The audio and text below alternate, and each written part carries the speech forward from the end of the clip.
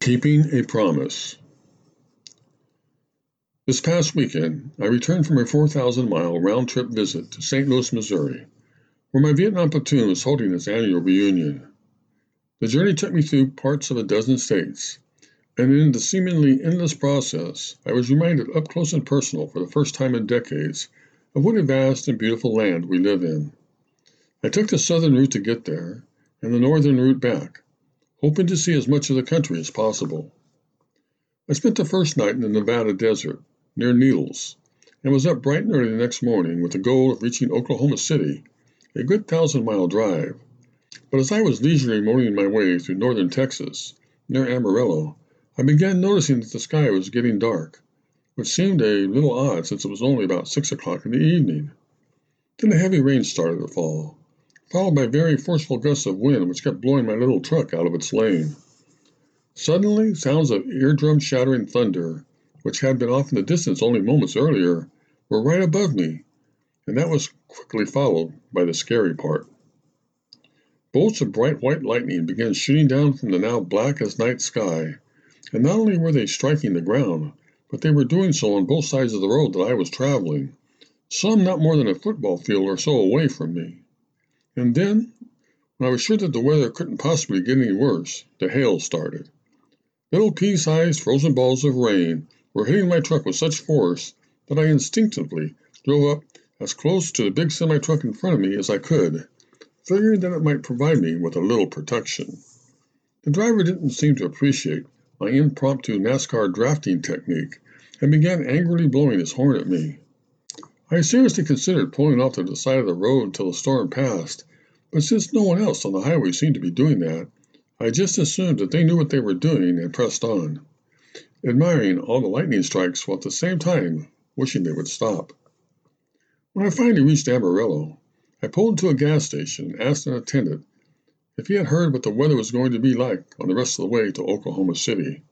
He flipped out his cell phone, somehow pulled up a map of the current weather conditions in that region, and matter-of-factly informed me that I would be crazy to drive a mile further. "All the real bad stuff is just ahead of you," he warned me. "You mean to tell me that I've just been through what wasn't the bad stuff?" I asked in amazement.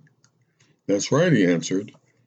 "You haven't been in the real Texas thunderstorm until a tornado hits the ground, and the hail is so big that your car ends up looking like a golf ball."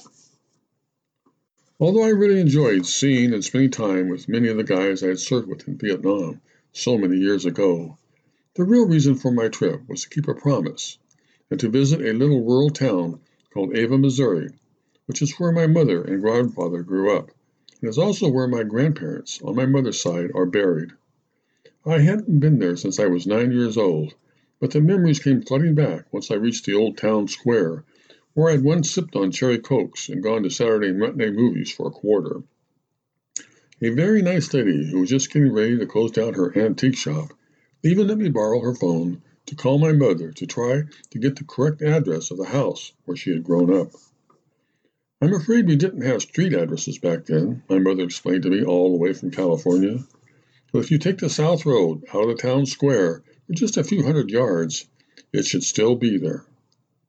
And so it was, still painted white, still with the same front porch where I used to watch fireflies do their magical dance when I was less than 10 years old, but without chickens roaming everywhere and the rabbit hutches and the outhouse that used to be in the backyard.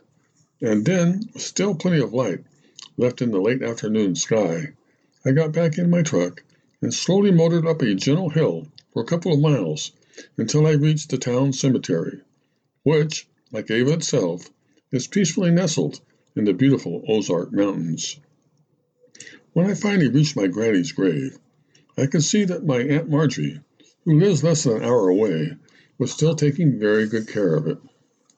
Flowers had been recently placed on both sides of the marker, and at my feet rested my granny, right next to the only man she had ever loved, whom I sadly never got to meet because he passed away about a year before I was born.